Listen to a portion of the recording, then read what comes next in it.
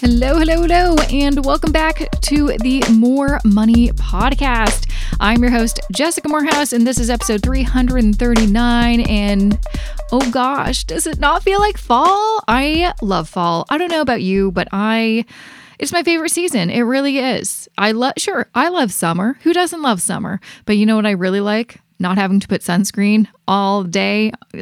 That's how pale I am. If I'm out and about for an hour, I have to put sunscreen all over myself because you never know. I might get burnt that day.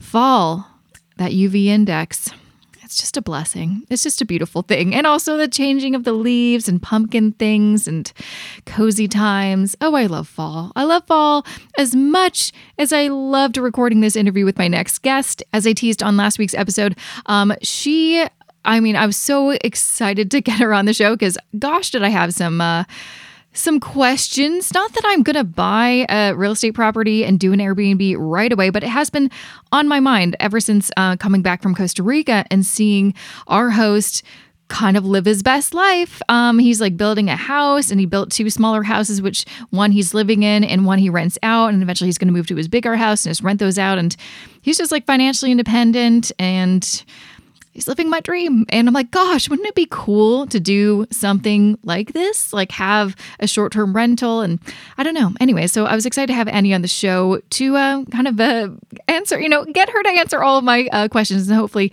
they're your questions too. So we both learn a little bit. Anyways, a little bit about Annie. So she's the co-founder and CEO of The Host Co., the company that makes Airbnbs shoppable. And we talk a little bit more about this new innovation, this kind of pretty cool thing for if you have an Airbnb or plan on having an Airbnb. But she also is a former creative director at both Facebook and Twitter, and so has a lot of experience building successful digital products as well as great stories. But also what's really interesting is we kind of share sort of similar backgrounds in that we both went to film school. So she's a graduate of the USC Film School, and she worked in film internationally and spent a cumulative of 4 years on projects in Asia, Africa, and Europe. And like I mentioned, she also has quite a bit of experience on one of my favorite channels, HGTV. So she was a director and writer for shows like Curb Appeal, Landscape Smarts, Color Slash, Find Your Style, and Design to Sell, plus a whole bunch of others. So she really knows her stuff when it comes to, homes and staging and renting things out and just all the things that I really should know more about, but I just don't.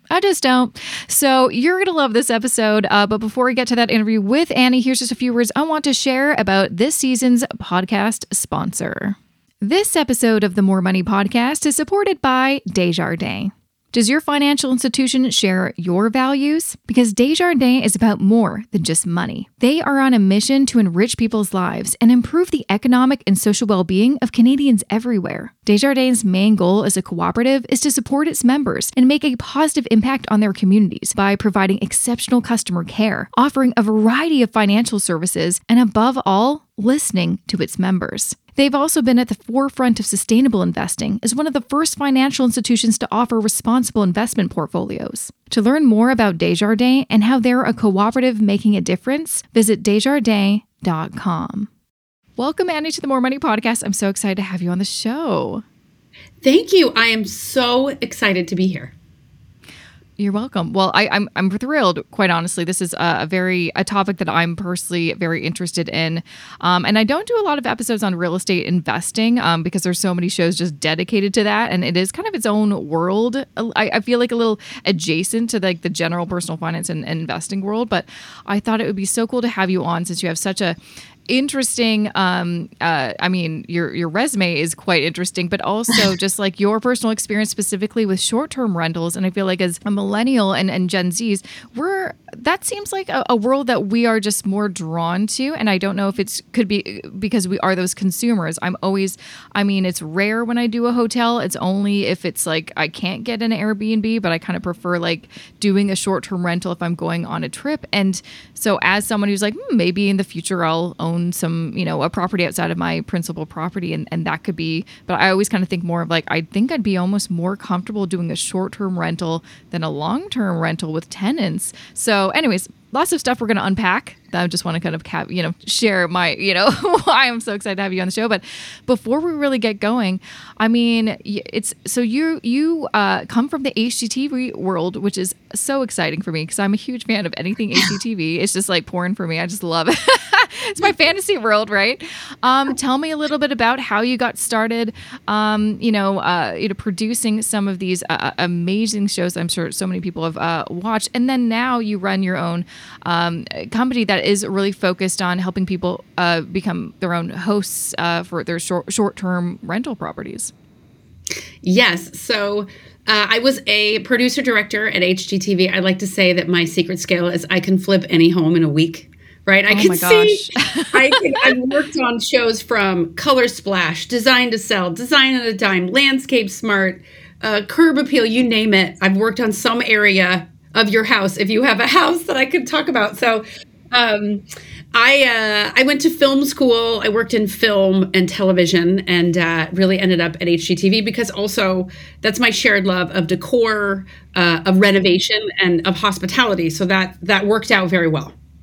Very well. I mean, how do you like, because I also went to film school, but I literally like immediately ditched that and went a totally different direction. How did you get into like going from film school to working on these more real estate and decor and design shows?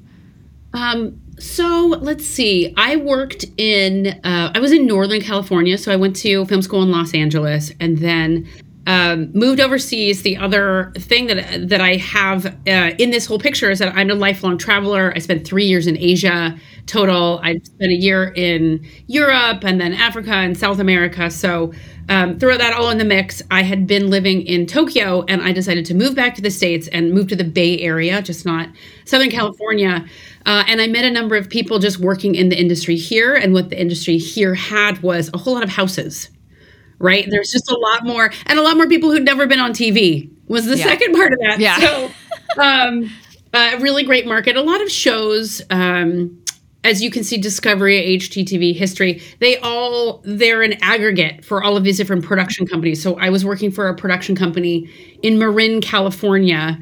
At the time, prior to that, I was actually at Lucasfilm. So I was in Marin working for Lucasfilm. I worked on, special effects for, I'm trying to remember Arnold Schwarzenegger movies and Pirates of the Caribbean a little bit, etc. So I would say proximity, sadly, was a big part of my move to HGTV. Heck yeah. But I guess it was also that personal passion that you had. I mean, because I've talked to people all day long. I'm like, me and my husband just bought a house.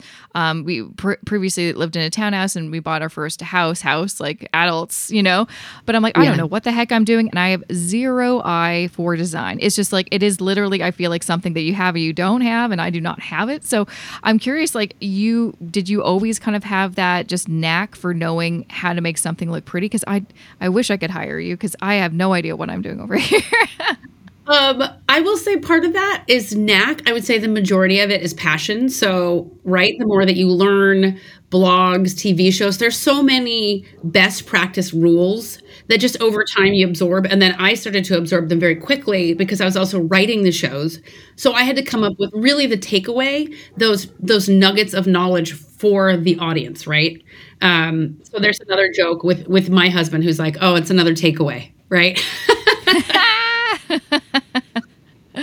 I'm curious, can you share some of your takeaways? Because I feel like I probably watched those shows and left being like, I still don't know what I'm doing. Yes. I would say 2 great takeaways for interiors.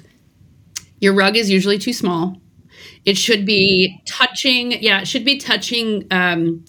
Touching if you have 2 couches facing each other, at least touching them. You're usually, if you see design and you think, something's off, but I can't figure it out, the rug is too small and the art is hung too high.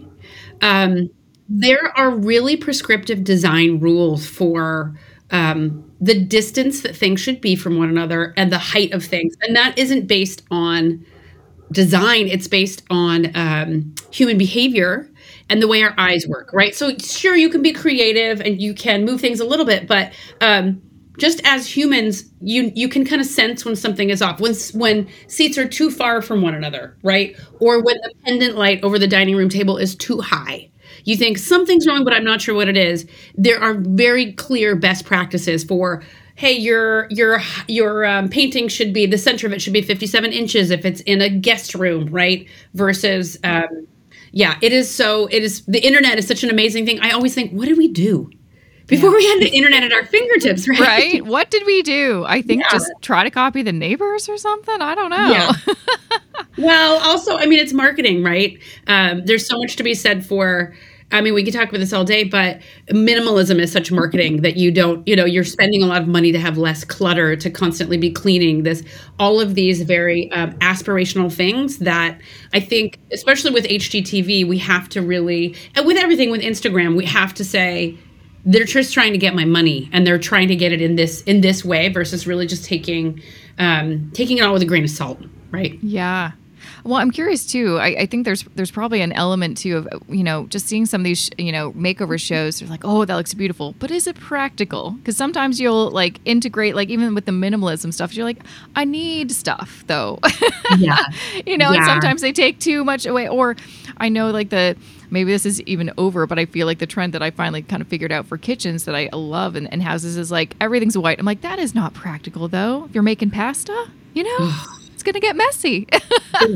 Two things that I find very impractical, all open shelving. Yeah. Man. Whoa. No, dust, right? My husband's like, I wish we could have open shelving. I'm like, absolutely not. The dust. Are you going to dust the plates? I'm not going to dust the plates. Yeah. The dust and the vanity plates, right? That no one ever uses. Like, what? I have two small children. Like, no way I'm having open shelves, right? I gotta hide stuff. And then even for Gen Z, the cloud couch, those white puffy couches, right? Does not look easy to, it's puffy so that it's not a taut surface and it's white. I just look at it and I think, I also have two dogs. I think that just seems like, no, people have to sit on the floor. No one's allowed to sit on your couch. Exactly. Or they'd put the plastic on like everyone's grandparents did back then. Exactly. It's like, We're please don't sit on the actual couch. It's for decorative purposes only. Yeah. Oh my gosh. Yeah. Well, that's, I mean, yeah. Anyways, this show is not about decoration, but I could talk about that. Just get all your tips because it's so fascinating. But so at what point did you pivot then from producing these shows into doing your own thing and really focusing on kind of this new, I feel like kind of segment of real estate investing, which is short-term rentals? So I went from there. I feel like the evolution of media. First, it was media film, and then it was digital media, and then it just became digital. Right, the products we consume now. It used to be television, right, and you didn't have everything on your phone. You didn't have Instagram. You didn't have TikTok. So we've gone from film to some kind of digital media, and now almost everything is digital. I mean, we still watch movies. So I, especially being in the Bay Area, kind of as a creative director, went through producing, creative directing. I worked embedded at Google, at Airbnb on digital products. And those were sometimes I was shooting for them, shooting videos, making documentaries, and also making digital products. And then I was a creative director at Twitter, and then I was a creative director at Facebook. So that's my way into, and it's funny because I was making really similar content for even HGTV, right? Became much more of a digital product and shoots. And throughout all of that, I have been a short-term rental host. So I was short-term renting before there was Airbnb. I short-term rented on Craigslist, which oh wow, I remember. Sketchy. I mean, yeah, I remember Craigslist. So sketchy. Like, what was I doing? But I was a real consummate traveler. I still am. My sister was living in Guatemala. I wanted to go visit her. I didn't have any money. Okay, well, let's find someone on Craigslist for 3 weeks here and another 2 weeks there. And then have owned properties and do own properties that I currently rent out. So went deeper and deeper into short-term rentals. And one of the producer directors at HGTV is one of my best friends.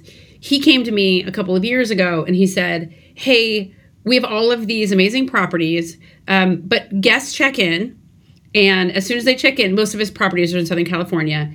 They crank the AC to 62, right, and then they open up the doors, right? Mm-hmm. And then they break the wine glasses. Yeah, so exactly. From the hosting side, he said, first of all, I would love something that I could answer a lot of their questions, which are, hey, do you have sunblock? It's, we're going on a hike in the morning and we're 20 miles from a store. Where do I get beer at 2 a.m? Where did you get this amazing pottery? Do you have sand toys? Because I'm next to the beach. And again, we just got here and we can't leave, right? So answering all these questions, do you have extra firewood? Do you have extra tote bags, et cetera, et cetera? And I said, yeah, I have this all the time because we have really curated our properties to be the best hospitality experience. So it's an experience, right? From when you walk in the door. Oh, I love that. I love that. Where did they get that? I mean, I'm the same exact way whenever I go to a property, right? And that's why, as a guest, you want to stay at that property, right?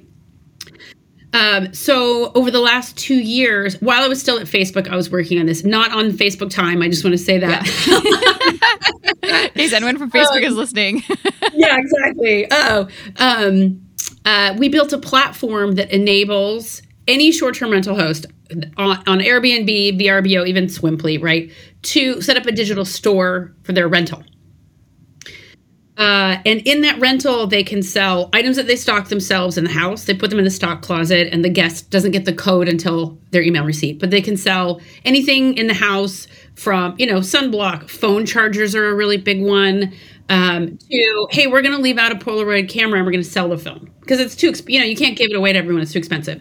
To, we're in a bachelorette party destination and we're going to sell a box of 6 colorful wigs, right? And every single girls' weekend that comes in is like, of course I'll buy that, right? Of course I want that for Instagram, right? So in-home items, we now have hosts on our platform who are doing pre-arrival scheduled items, which is the best, I would say. Stock my pantry before I get there, add fresh flowers, add balloons, add a mid-stay clean. We have people even saying, we're going to come in and do a tarot reading, right? Or we're going to do a sound bath. So it's adding these kind of fun services that make your experience better. And then on the same platform, you can sell rentals like kayaks, bikes, right?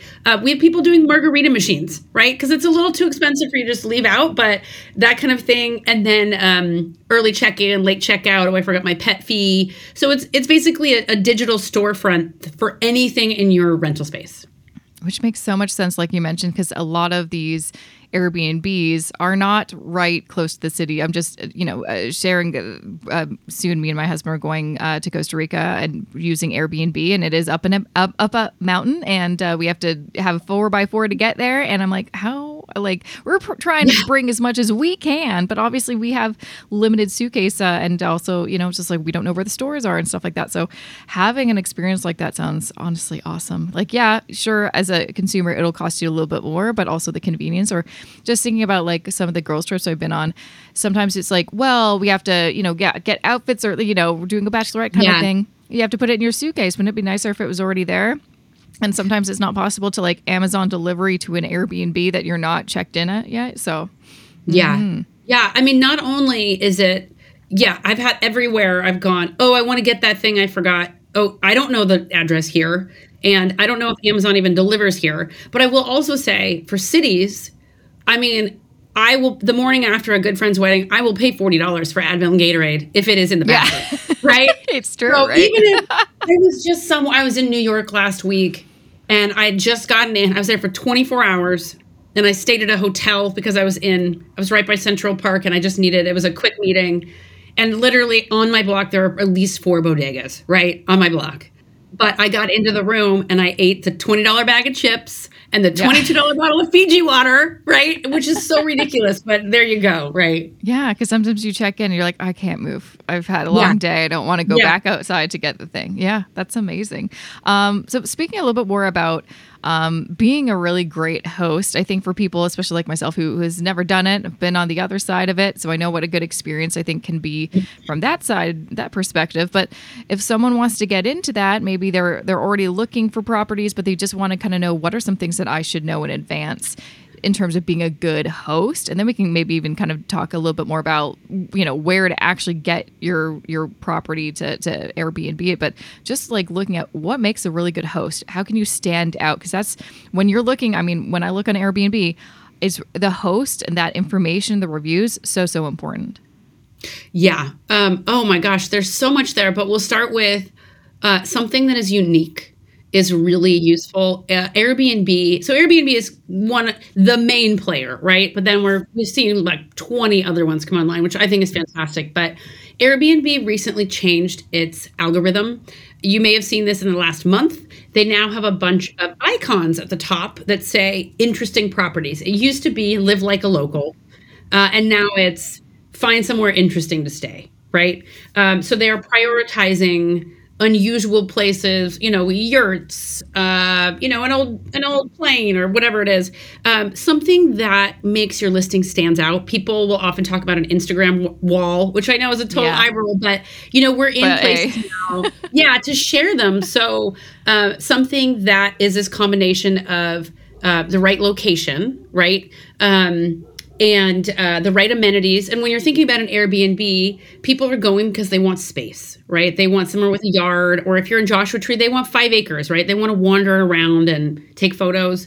Amenities, there's a really interesting insight that we found both on our platform and just in Airbnb in general, is that people will choose an Airbnb for the experience of the Airbnb, not necessarily of the city, right? So let's say you're going to New York City. You're going to New York City to see New York City. You might stay at a cool hotel, but you're going to New York City, right? Often people will go to an Airbnb and they won't leave all weekend, right? Or maybe they'll like walk down the road or walk to the little town, but the experience is the Airbnb. So making it an experience is really important, and telling the experience of that, telling that story of that experience through your description, through your photos is super important. Like, hey, you guys get there, you get in, there's a welcome basket for you, then you get in the cowboy pool, then you get on the outdoor swings and you take photos. And we've seen that extend to people shopping habits as well. In Airbnbs that are shoppable, like the ones that are on our platform, they will buy things like we just got to this Airbnb, it's a snowy cabin. Oh, we want the robes.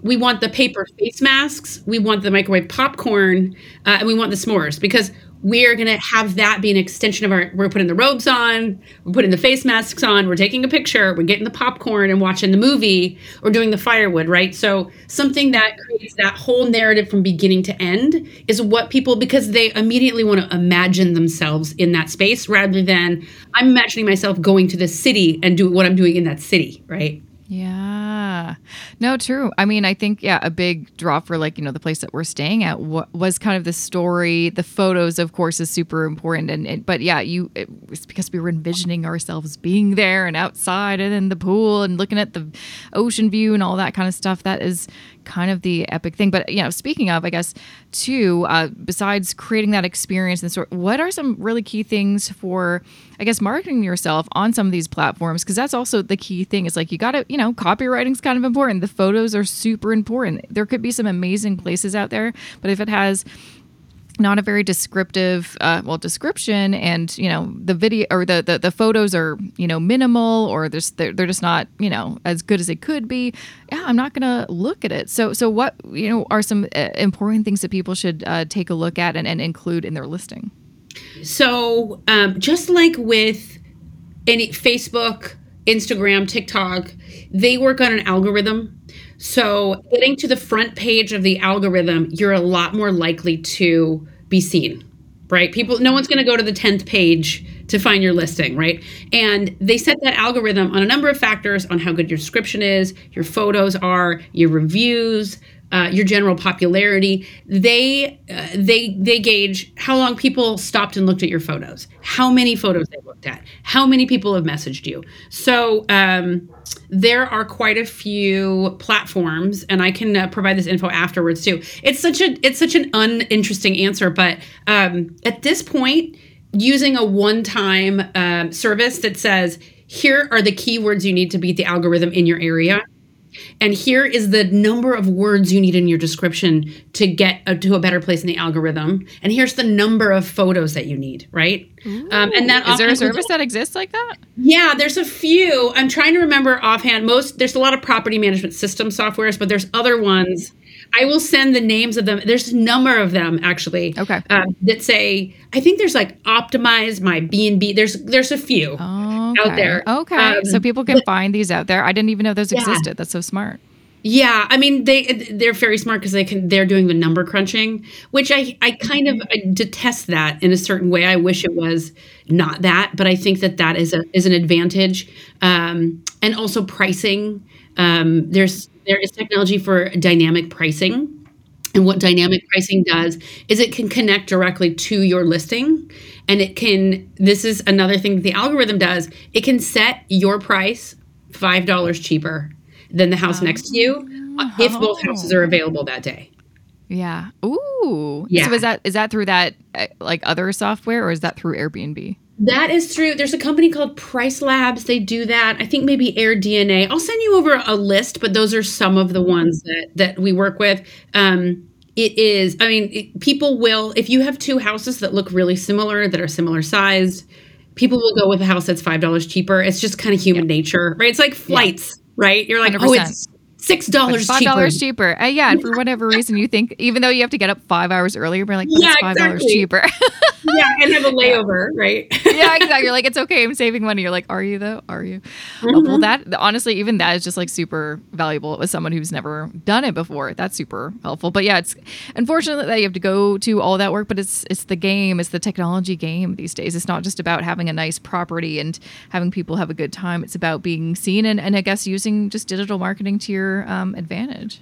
Yeah, yeah. And then the other thing is being on more than one platform is very helpful as well. So there are again services. I don't work for any of these services, by the way. But there are services, another again, that you just kind of put in your technology stack where they will list your property on Airbnb, Vrbo, Booking.com, Vacasa, etc., and they will sync the calendar. So you're seen.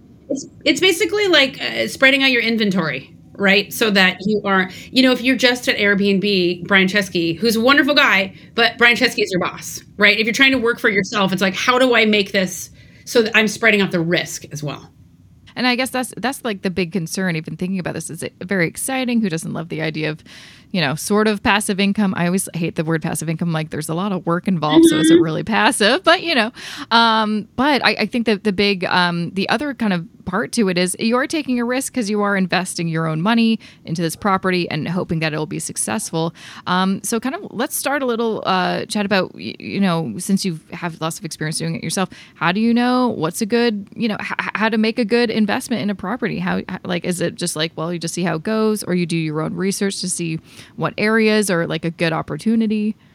Yeah, you do a lot of research online. There are services that will do this for you also, and will say, here's the top 20 picks of the week, right? And you look at, if you're looking at any property on your own, if you're looking at Redfin or something, go and look at the nightly rates of the properties around there and what they're making. You can do a trial on this website called Air DNA, and you can do one city, and it will tell you the occupancy rate of that area as well. So you can really drill down on the likelihood of how much you're going to make, and get to a place where just making sure you're always covered.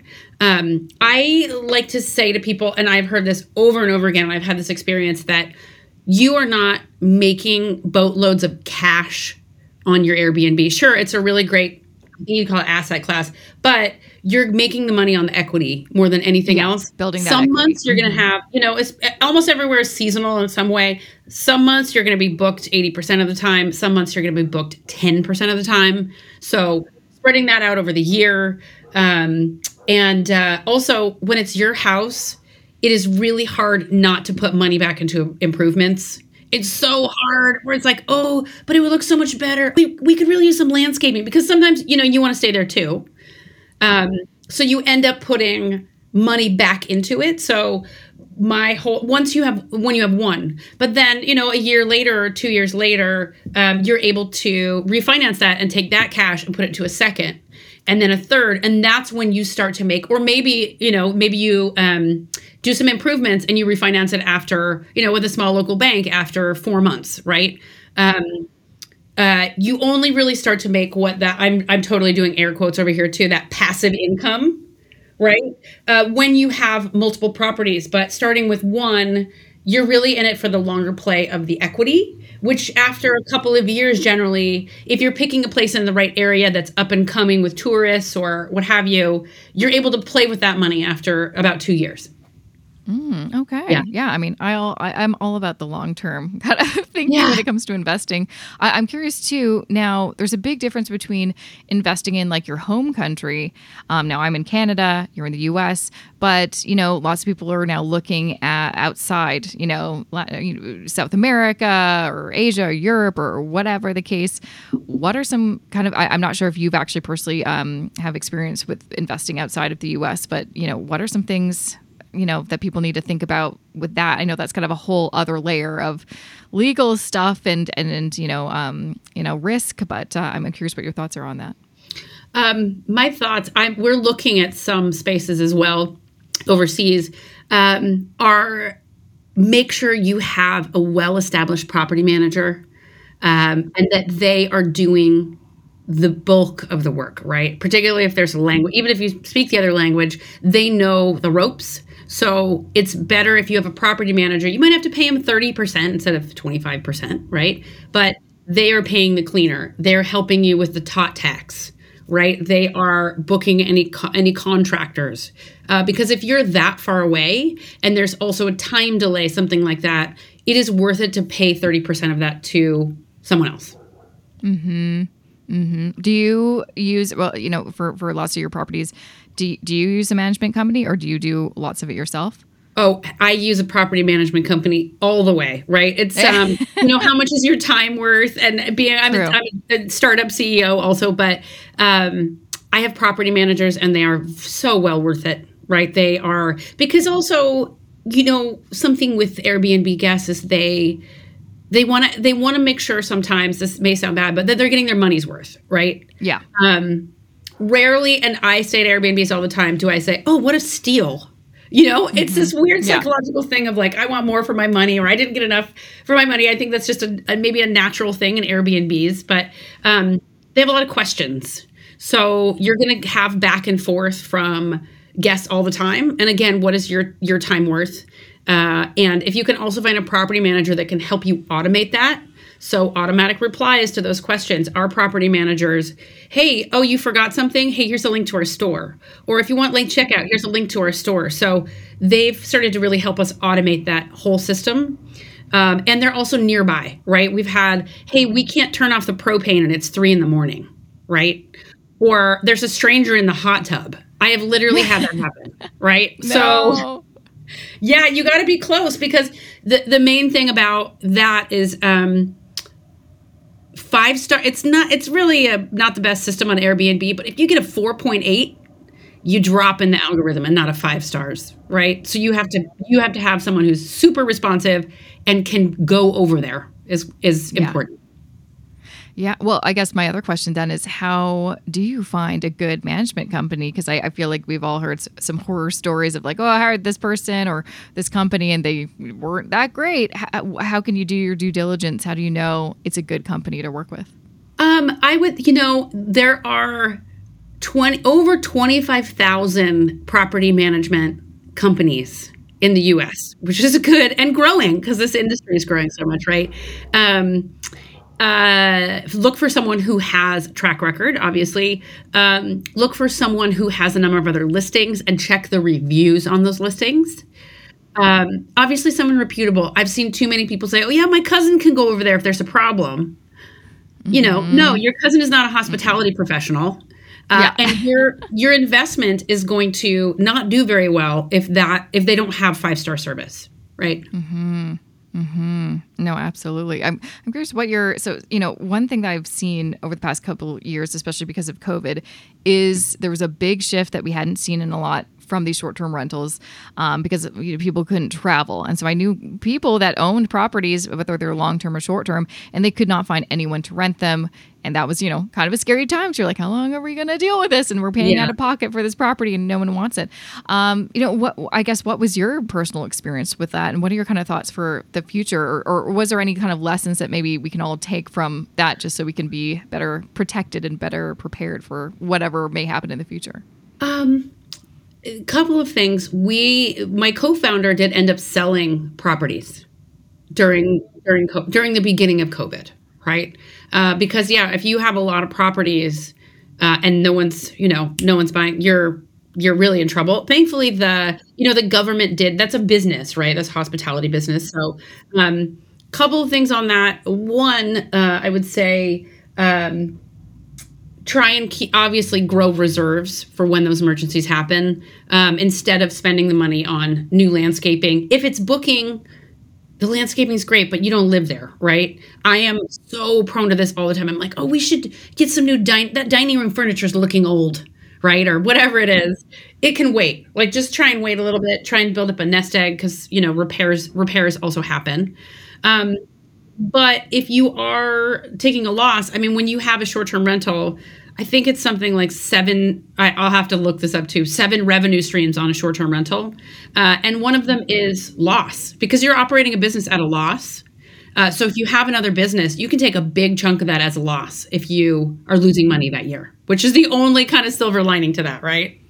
No, absolutely. Yeah. Absolutely. And I feel like too, I think the reason this kind of came to mind was there was the time where, a lot of people were like, oh, what's going to happen? But then also now, as we're coming out of COVID, and I feel like it's a weird, interesting time. Stock market's down. People are calling for a recession, but then there's also still, I think, a lot more people that are overall more interested in investing and real estate investing than there ever was, especially young people, millennials, Gen Z. And I know they are kind of, I feel like, a big reason why this is kind of being propelled a lot more, maybe why I'm just naturally interested in this. I'm curious, also, do you see a lot more younger people becoming hosts and owning it? And do you think this is kind of, I mean, I have so many conversations with people and on the news and stuff about how expensive property is. I mean, I live in Toronto. It's one of the most expensive cities in North America. And people, young people just can't afford homes. Is this another way that young people especially, can get into the market? Yes. And I'm really starting to see with our users groups, so young people, Gen Z, banding together and buying a property.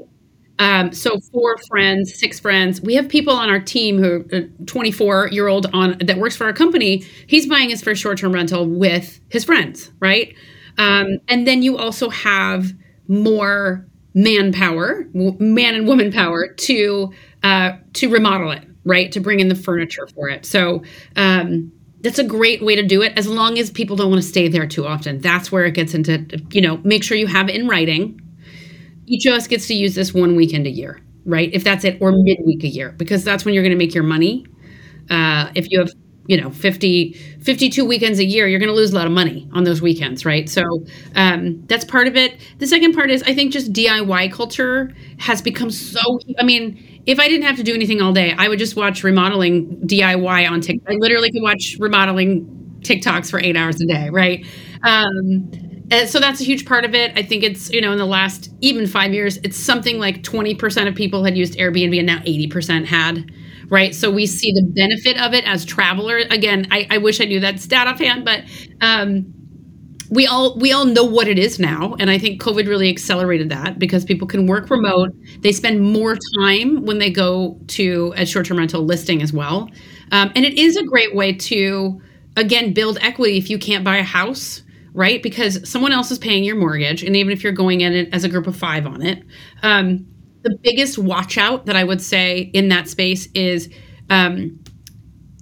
HGTV shows. Again, if anyone's listening that works there, they aren't real, right? So something when they finish a house, Chip and Joanne finish a house or whatever, and they're like, oh, it costs $3,000. It costs $3,000 without the $50,000 worth of labor.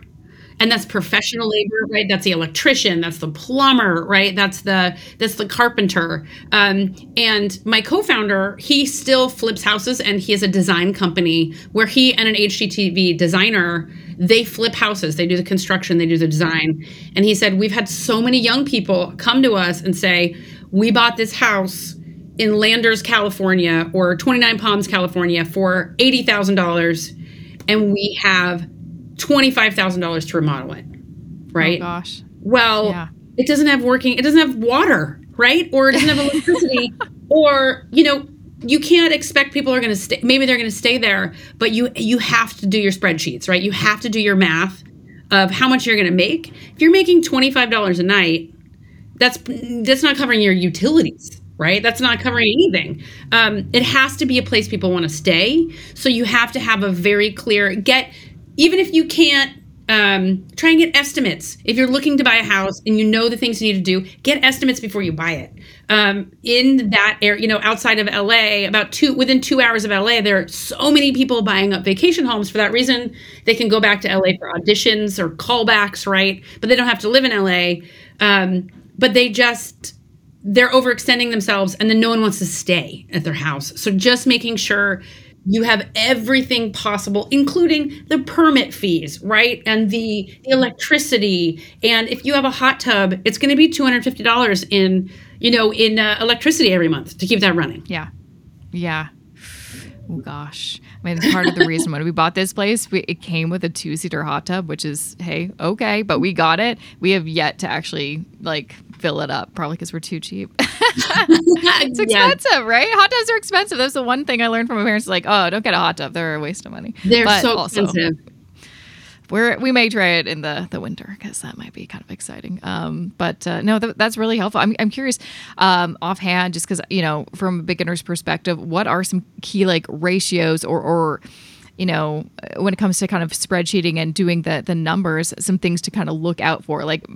This is a bad investment if you're not going to make X, or if it's going to cost you X. That is something that I can provide as an actual spreadsheet resource that I'm happy to send over. Those, again, I don't have the exact numbers, but you probably want to make at least two. It'd be great to make 2x your combined expenses, because 25% of that is going to go to your property manager. Then you're going to have all of your upkeep. You're also, in the beginning, you have to furnish it. And that's the other thing. You can certainly, there's Facebook Marketplace. There's really creative ways to furnish things. There's discounts when you buy in bulk. But it's still going to cost you $30,000, right? So really calculating all of your expenses, and then you're going to have to replace things when they break. Yeah. Mm-hmm. I'm curious too, when you are furnishing, are there things that you should spend money on and just cheap out on? I'm thinking for dishes and glasses, don't ever spend that much money on. Just go to IKEA or something like that, because that stuff's going to get broken. Yeah, that stuff's going to get broken. We often go to, IKEA, Wayfair. There's a new company called Minoan, and they will do all of the buying for you at a discount, and they will do all of the coordination. I don't work for them either, but I just met them at a conference and they seem really cool. So shouting them out. And then really just those little accessories or those things that people will remember or they'll notice. Those are the things that you want to spend money on, right? Those photograph moments, the vintage, and the things you want in the photos that are going to stand out specifically. So generally not those really big pieces, unless you have a big piece that's you walk in and that's it. Everyone has seen the same IKEA art before. So, go to Society 6 or something and get some really interesting prints that you can frame in IKEA frames, but just make it unique. But the bones of it, you don't have to make as unique. It's true. There was this one Airbnb that we just stayed in during the kind of interim of, we didn't have access to our house yet.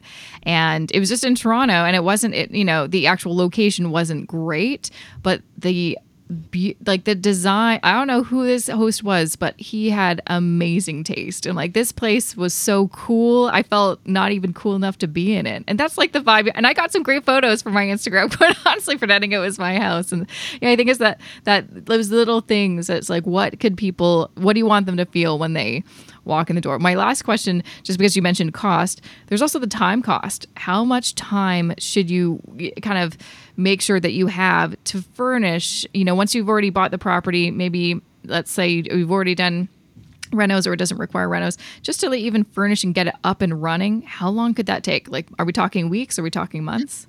Most hosts try and get a place furnished in one weekend. They will do a big push because, you're on the clock, right? So you already bought it. The sooner you get it rented, the more, the better. So, hey, you and your partner or you and your 3 friends buy everything, open it all together, get it furnished, and get it ready to go.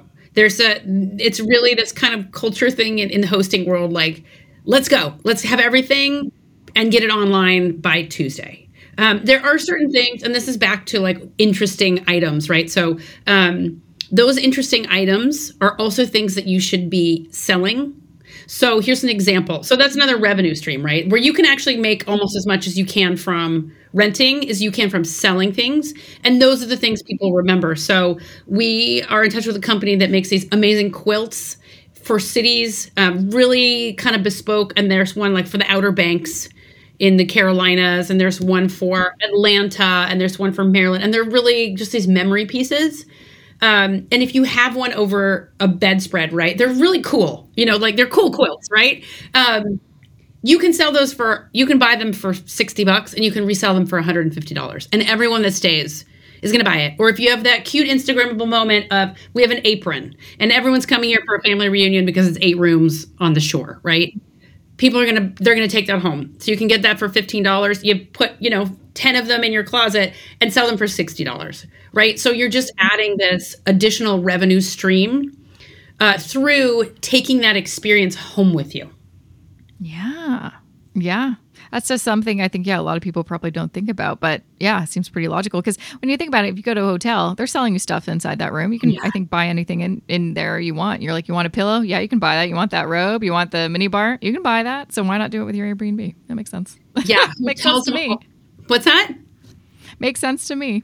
Yeah. Hotels have operated on that model for a long time. You're not selling the room, you're selling the experience. And don't leave the hotel. Go to our restaurant, go to our spa, go to our gift shop, right? They're trying to kind of keep you in there. So offering that to to guests who already are like, oh, I don't want to buy some junky airport souvenir, but I need to take something with me, Yeah. No, it's smart. It's smart. Well, I know you have tons of information about all this on your website and your socials, and clearly you have a lot of resources. So I will try to get those from you and include them in the show notes for this episode, so people can check them out. But thanks so much for joining me. Where can people find more information about you and The Host Co? So we are at thehost.co, so www.thehost.co, for all of our info. And you can also learn really interesting things about what's selling. I will tell you, people want to buy the weirdest stuff, which is so fun. I could talk about that for an hour. And we're on Instagram at The Host Company, and we have one of the largest Instagram communities in all of hosting. So we offer newbie tips. We offer, 5 things to this, the outdoor amenities that are in a pool that you should have. Like, we just have just fantastic content particularly for people who are just getting started hosting. That's amazing. Well, thank you so much, Annie, for joining me once again and sharing all of your amazing tips with everybody listening. Thank you as well. I clearly could talk about this all day, so I really appreciate it. And that was episode 339 with Annie Sloan on the show.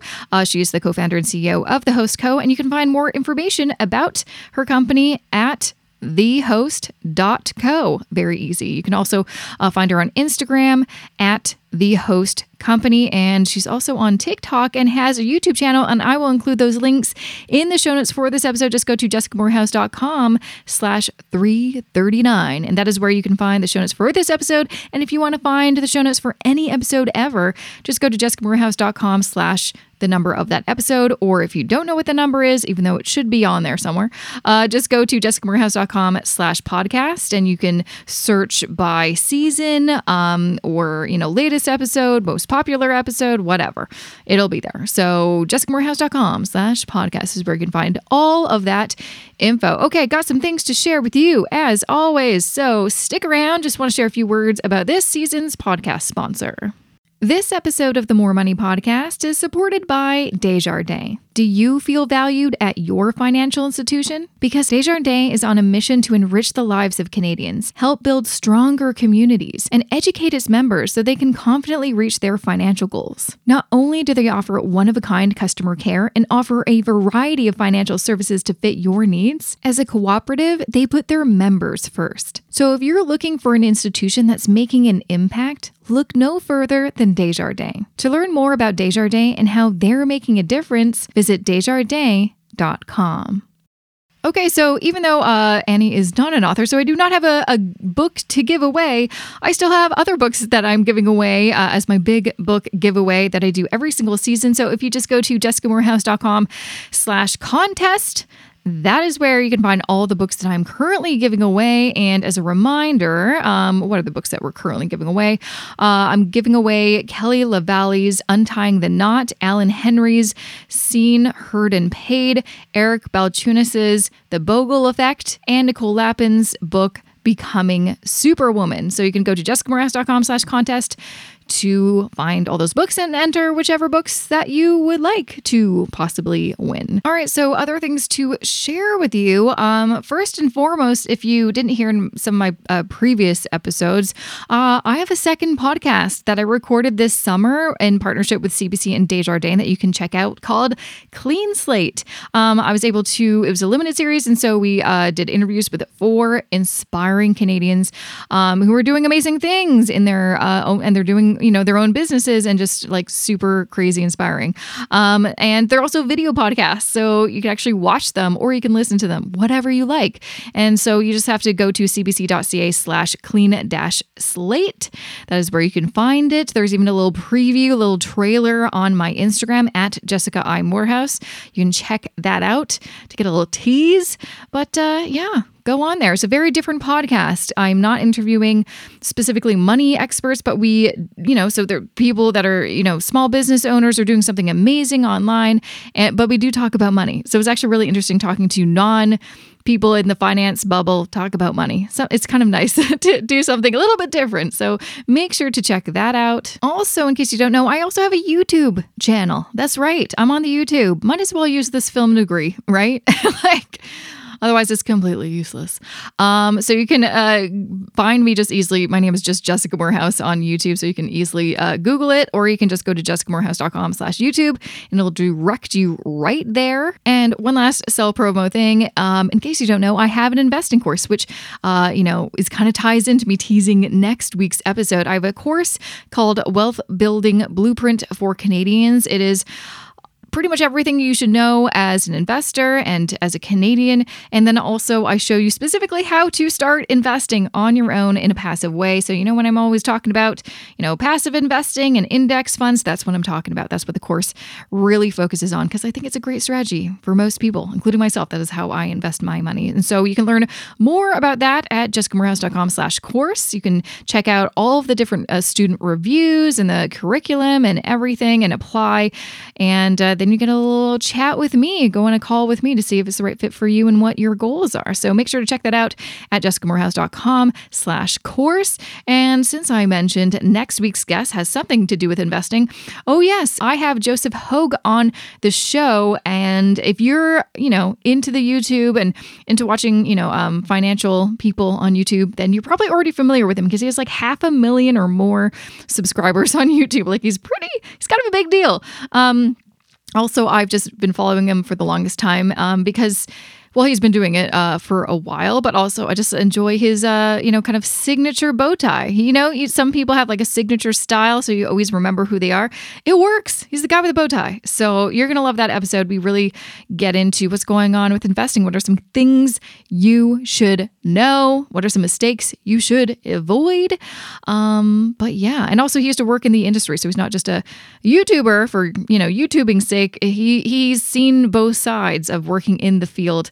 And now he just creates financial education content. So you're going to love next week's episode.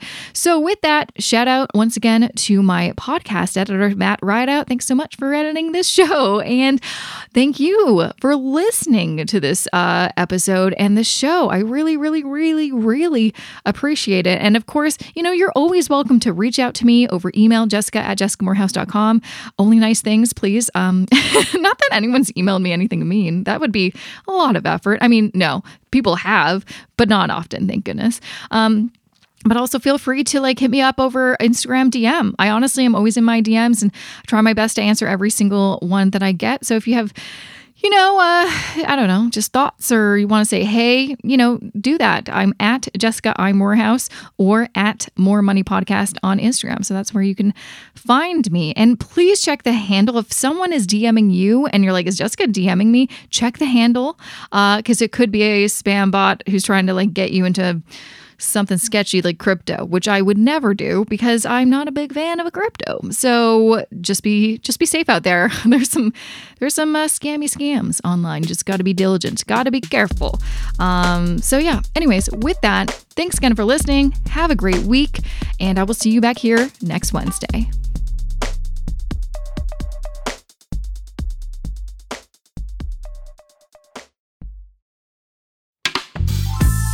This podcast is distributed by the Women in Media Podcast Network. Find out more at womeninmedia.network.